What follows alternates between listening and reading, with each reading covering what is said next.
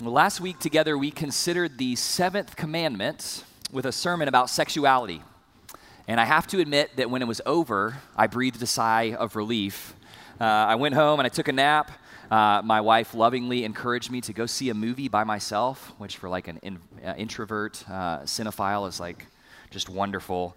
And on Monday morning, I woke up and Brentley asked me how I was feeling about the coming week. And I said, famous last words, at least as it pertains to the sermon, it shouldn't be as tough as the last one. But the more that I thought about it, I realized that in fact, this morning we're talking about a topic that might be even more contested, controversial, and potentially convicting than sexuality, because this morning we're talking about money. Talking about money. The eighth commandment is, you shall not steal. We're talking about stealing, but really what we're talking about is money, about how we acquire it, how we use it, how we think about it. And the Bible and Jesus have a lot to say about money. And really, that makes sense, because what is money? What actually is money? In the more kind of philosophical, conceptual sense, what does money represent? What does money mean? It's interesting to think about.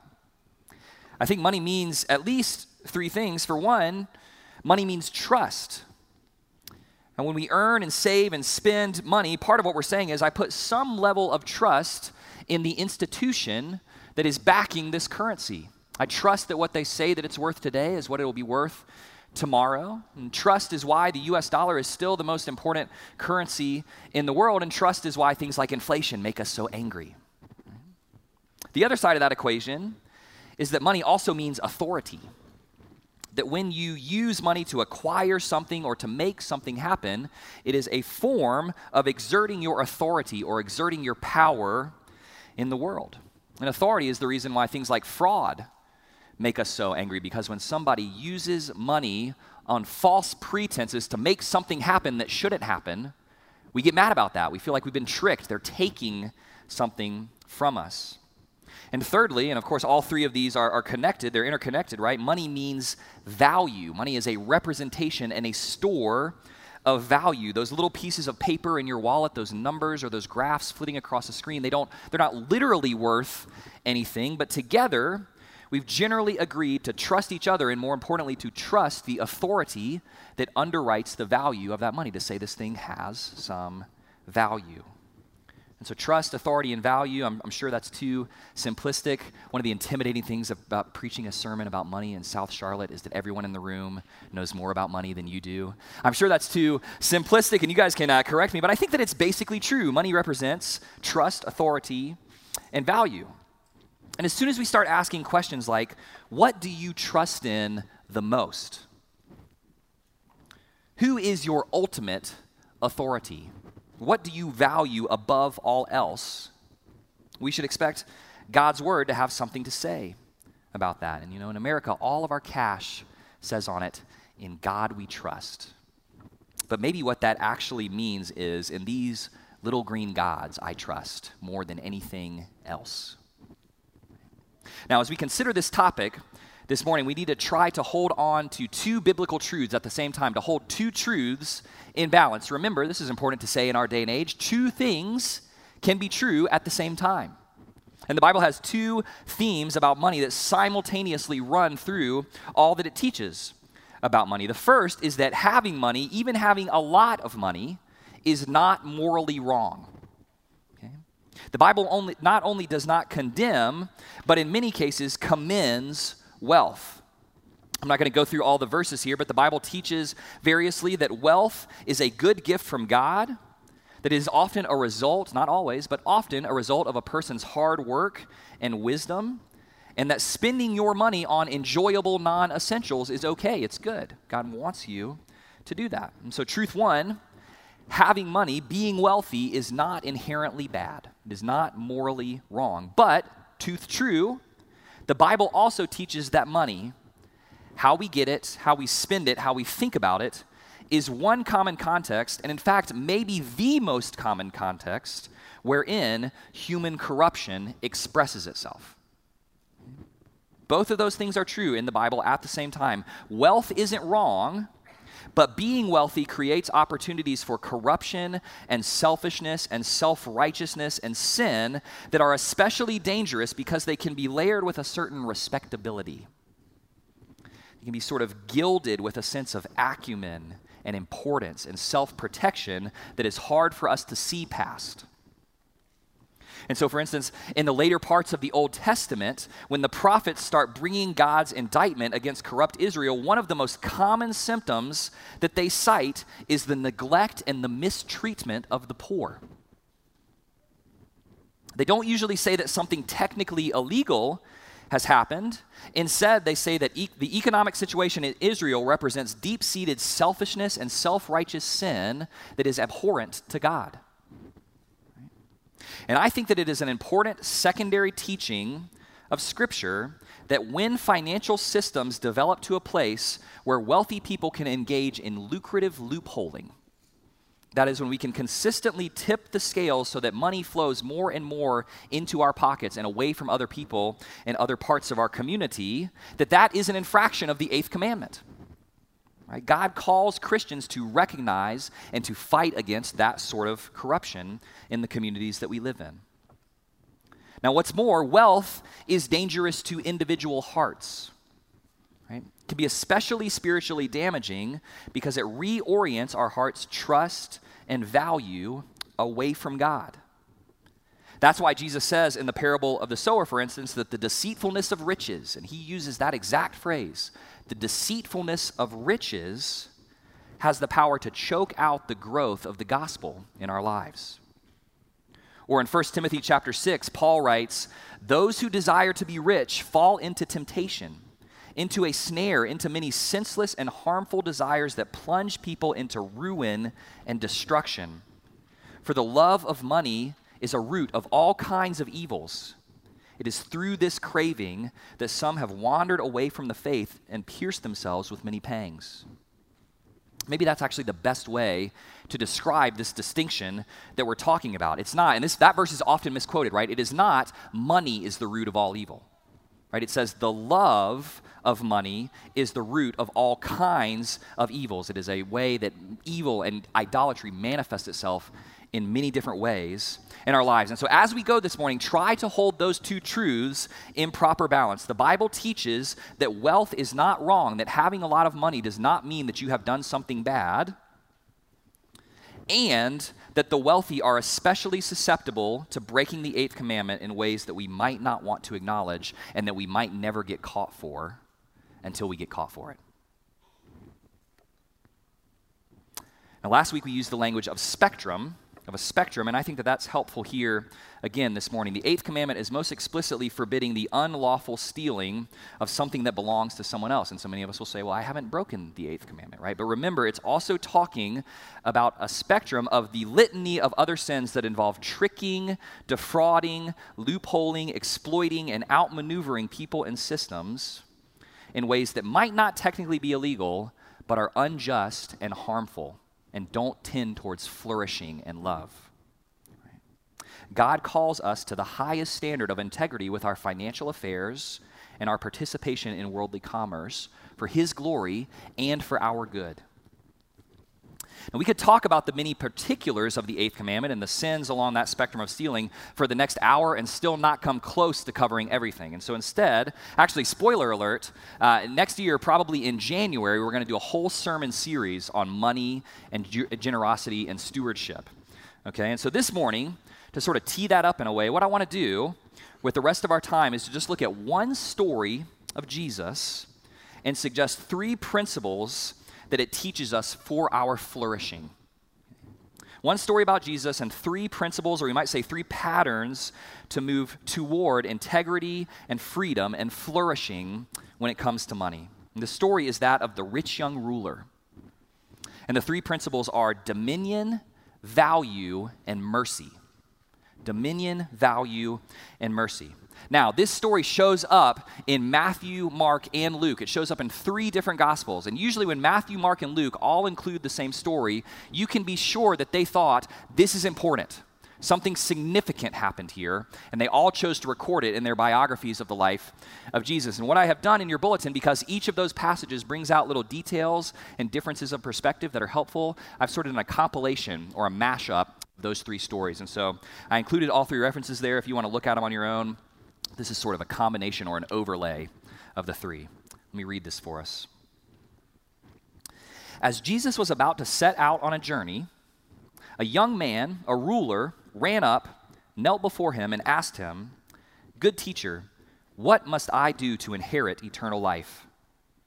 "Why do you call me good?" Jesus asked. "No one is good except God alone. If you want to enter into life, keep the commandments." "Which ones?" he asked. Jesus answered, "Do not murder, do not commit adultery, do not steal, do not bear false witness, honor your father and mother, and love your neighbor as yourself." He said, "Teacher, I have kept all these from my youth." Looking at him, Jesus loved him and said to him, "You still lack one thing. Go, sell all that you have and distribute it to the poor, and you will have treasure in heaven. Then come, follow me." Hearing this, the young ruler was dismayed, and he went away grieving, because he had many possessions. Then Jesus said to his disciples, "How hard it is for those who have wealth to enter the kingdom of God. It is easier for a camel to go through the eye of a needle than for a rich person to enter the kingdom of God." And when the disciples heard this, they were astonished and asked, "Then who can be saved?" And Jesus looked at them and said, "With man it is impossible, but with God all things are possible." This is God's word. The first principle, dominion, or we could call this the biblical pattern of rulership. Okay? The man in this story is identified as a ruler, and we don't know exactly what that means. The original word is archon, and it could mean like a lord or a local government official or a synagogue leader, or it might just mean an influential person in the community. Maybe he was just an influencer. Right? Whatever it means, we know this man had authority and influence in the place that he lived and that he was wealthy. And I think Jesus responds to him in the way that he does, in part because he is a rich ruler. From the very beginning of the Bible consistently teaches that there is a specific pattern of rulership that applies to all human beings. It applies to you and me. If you go all the way back to Genesis 1, right after God makes the first humans, he gives them their job description, their work in the world. And theologians call this the cultural mandate, and it still applies to all human beings today. It's in Genesis 1:27, where it says, "God created humanity in his own image. In the image of God he created them, male and female he created them. And God blessed them and said to them, 'Be fruitful and multiply and fill the earth and subdue it and have dominion over it, over the fish of the sea and over the birds of the heavens and over every living thing that moves on the earth.'" God basically tells Adam and Eve and us that humans are meant to do two things in the world, that we are meant to build families and communities that fill the world, and that we are meant to rule over the earth. That we're meant to rule, we're meant to have dominion. And that word dominion means to be a ruler, to rule.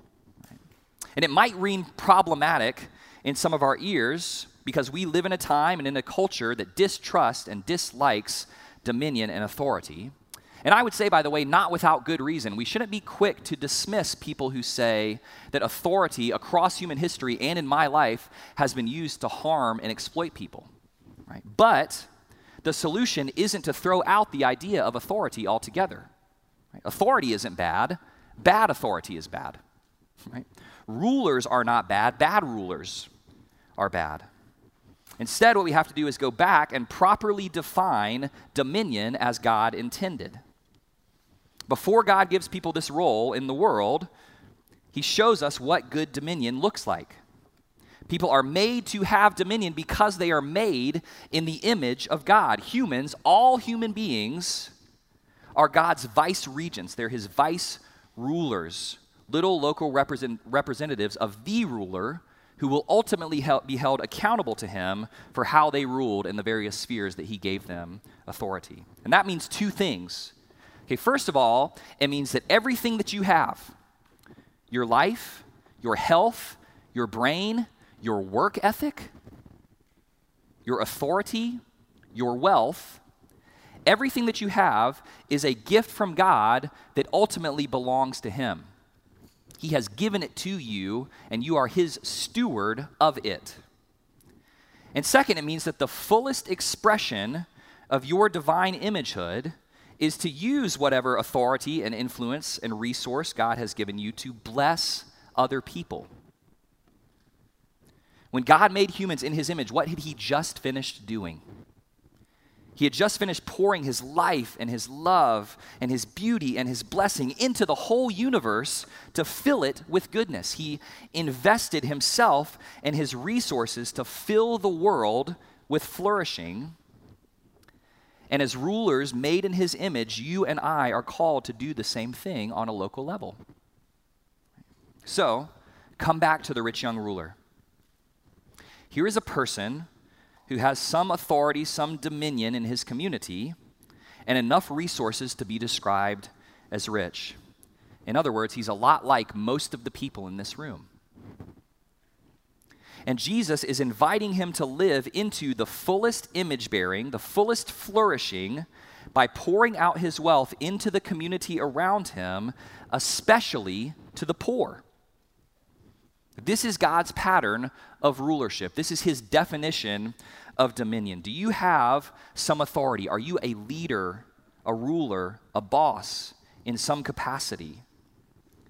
God made you to use that authority to bless others and to seek their flourishing.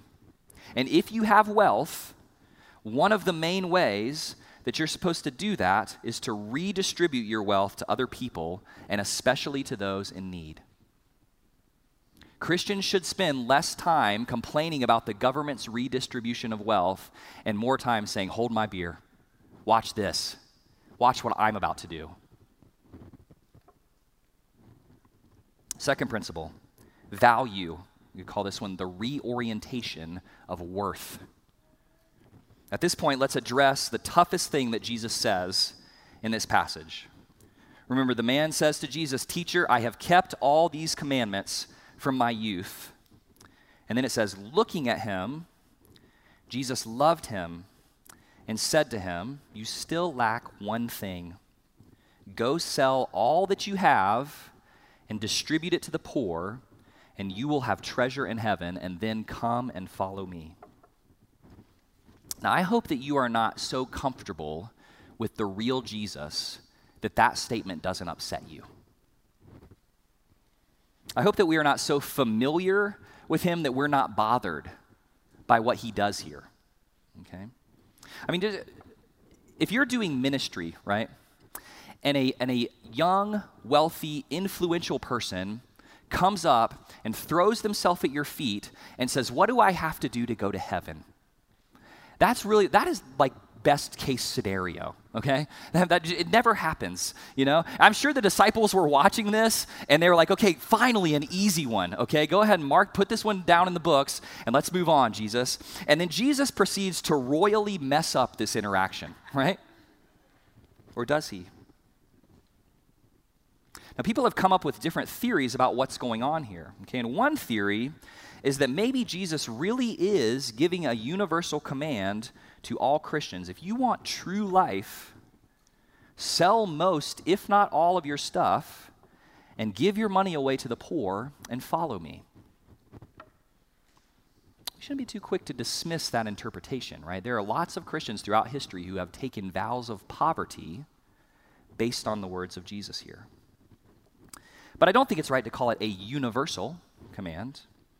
Another theory is that Jesus is giving a specific order to this one person who is especially idolatrous of money, right? And that one is more palatable to us because it means that we can sort of sidestep what Jesus says here, right? This guy had a serious money problem, right?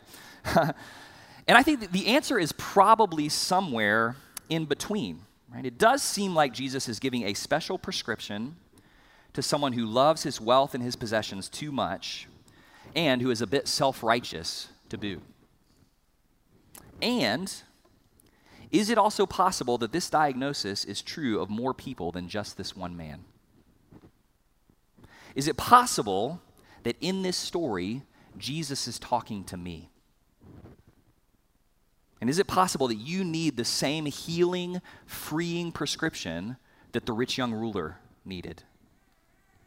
The order of Jesus' response to this man is important. Did you notice it? Okay, it says first that he looked at him.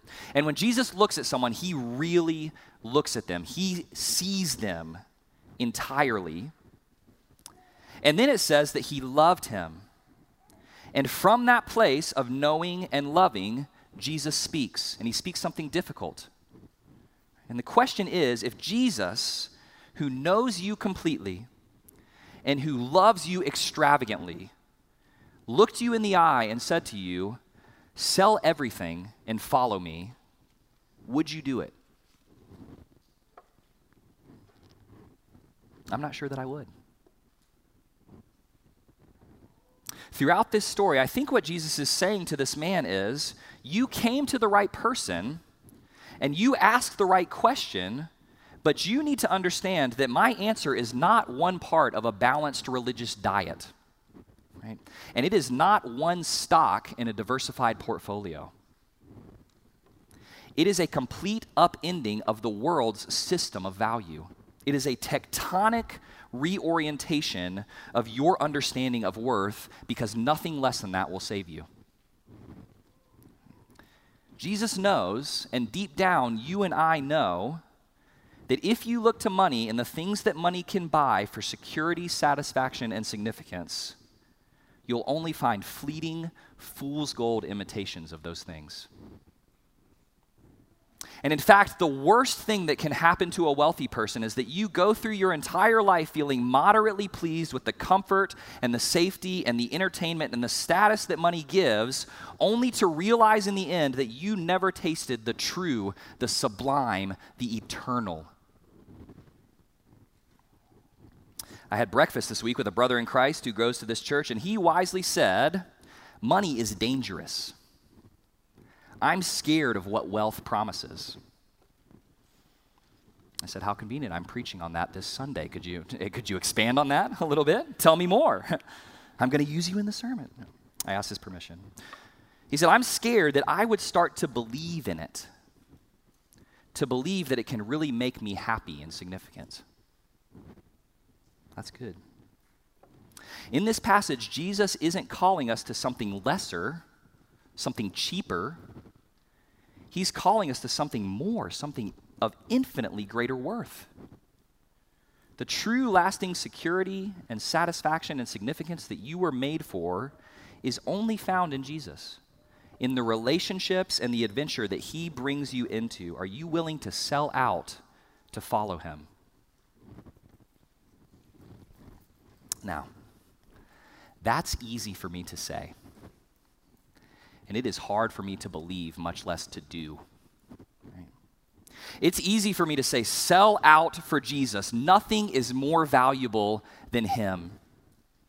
But when I'm feeling anxious or worried or exposed, how often do I open up my banking app to check that safety net, to balance the budget? How often do I find my mouse drifting towards like the retirement account on my browser? So am I going to be okay?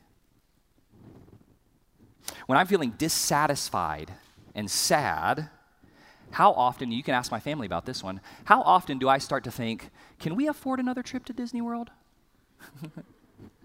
Can we afford that vacation that we just saw our friends taking on Instagram? And when I feel insignificant, when I feel small, how often do I play out in my imagination the other career paths I could have taken with higher salaries? It's easy to say, it's hard to believe, which is exactly why Jesus says in this passage how hard it is for a rich person to enter the kingdom of God, to really apprehend and to inhabit the way of Jesus. But then he says, by human effort, it's impossible, but with God, all things are possible. How do you go from lip service to this idea to true transformation? Only by the transformative power of the gospel. Third principle, and to call this one a principle is really too reductive, but third, mercy, grace. 2 Corinthians chapter 8, verse 9, and this is a wonderful, wonderful verse to memorize. 2 Corinthians 8, verse 9, for you know the grace of our Lord Jesus Christ, that though he was rich, yet for your sake he became poor, so that by his poverty you might become rich.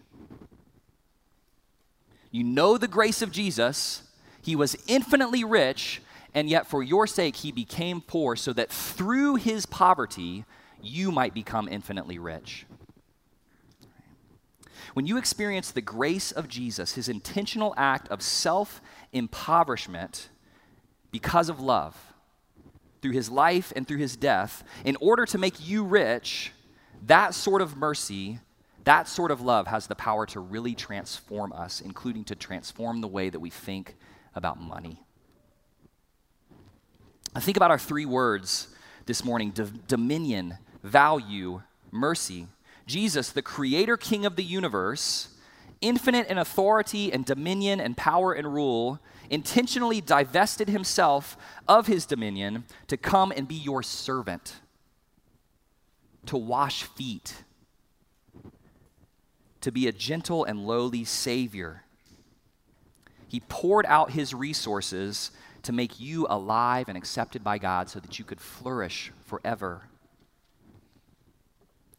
Jesus, the Son of God, infinitely valued by the Father from all eternity, experiencing the Father's infinite value from all eternity, came to earth as a human being to endure poverty and humiliation, to be devalued on the cross, including devalued by me.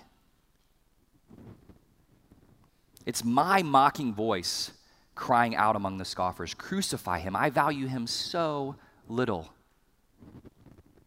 And yet he valued me greatly. He endured the unfathomable gulf between what he deserved and what he received in order to bridge the gulf between what I deserve and what I receive in and through him. He took judgment so that we could have mercy. He became poor so that we through him could become rich. I mean, did you know that your entire worldly net worth is less than a penny that you'll pick up from the sidewalk in the kingdom of heaven? The streets there are paved with gold. You are a son, you are a daughter of a king. Or we could think about the three common objections that we raise to not give money to the poor. Right? What are the things that we say? Well, this is mine. I've worked hard for this. Right? Or they don't deserve it. They're not working. Right? Or if I give it, and this is probably the most common one, if I give it to them, they're just going to squander it. They're just going to misuse it. Imagine if Jesus had said those things. Right? This is my righteousness, my life, my pleasure of God. I earned it. This is my blood. They don't deserve it. Right? What have they done to deserve it? And if I give it to them, of course they're going to misuse it. They're going to continue to be the messy, broken people that they were before I gave it to them. Right? He didn't say any of those things. It's my delight to give you my very life, to bring you into infinite riches.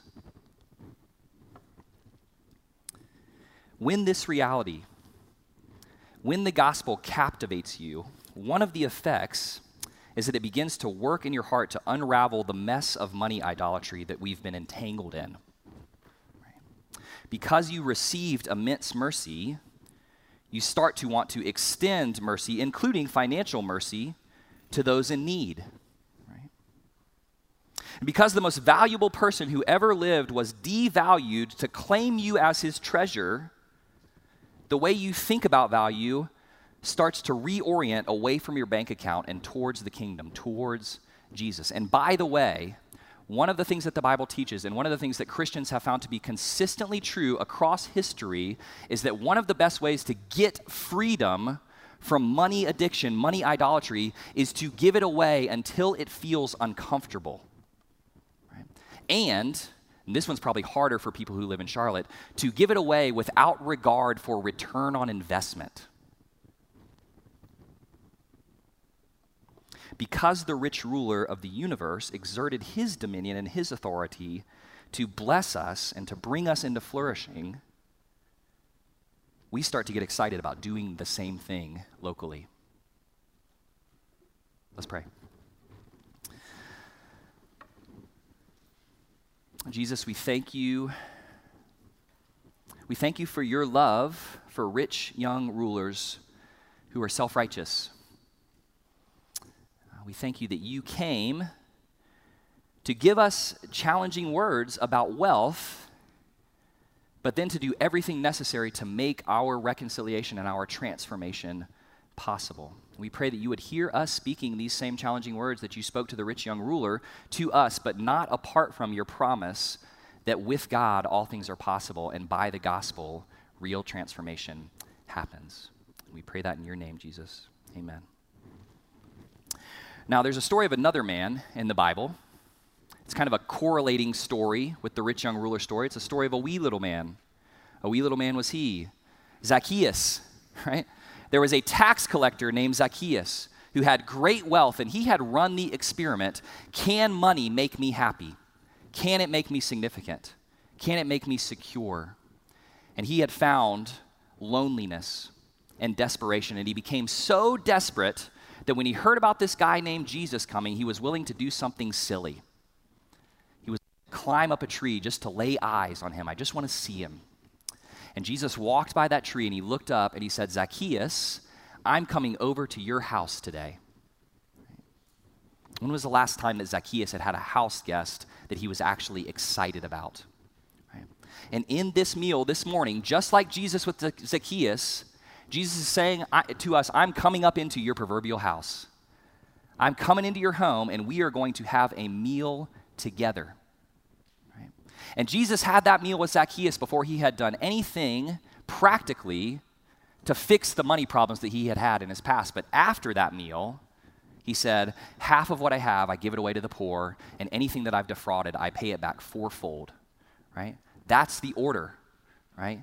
Jesus loving him and forgiving him, and through a meal of forgiveness, through a meal of love and relationship, Zacchaeus begins to be changed. And that's what's happening here this morning. As we partake of this meal by the power of his Holy Spirit, Jesus really is present with us, and he uses these elements to transform us. These are tangible, tasteable pieces of the gospel by the power of the Holy Spirit.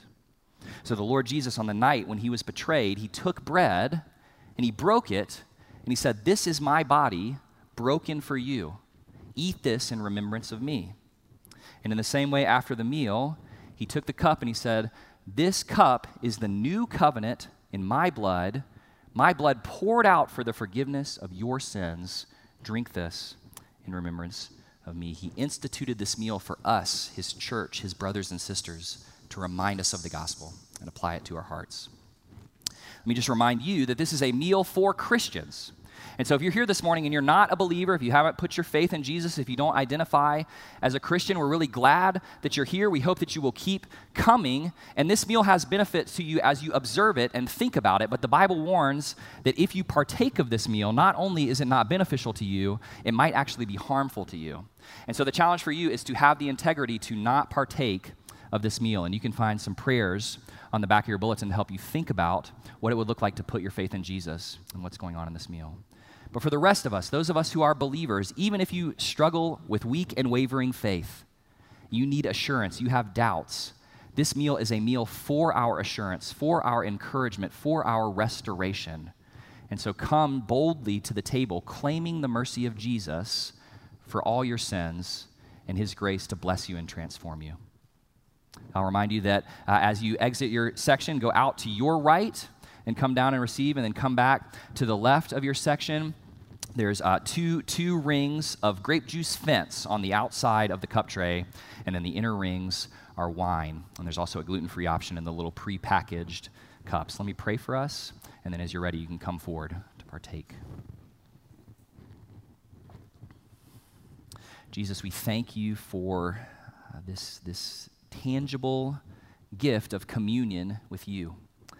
We thank you that you, in your earthly ministry, you loved to go into the homes of sinners and eat with them, and that you still are in the business of doing that today. That you are intimate with us, that you love to call us your brothers and sisters, and even when we're in the midst of sin, you love to share a meal with us. And this meal is the gospel. We thank you that on the cross you did everything necessary to forgive us of sin and make us righteous with God, and that we're adopted children, members of the family, citizens of the kingdom. And I pray that as we partake of this bread and this cup, that you would set these elements aside from their normal use to their sacred use, that you would encourage and strengthen us spiritually. We pray in Jesus' name. Amen.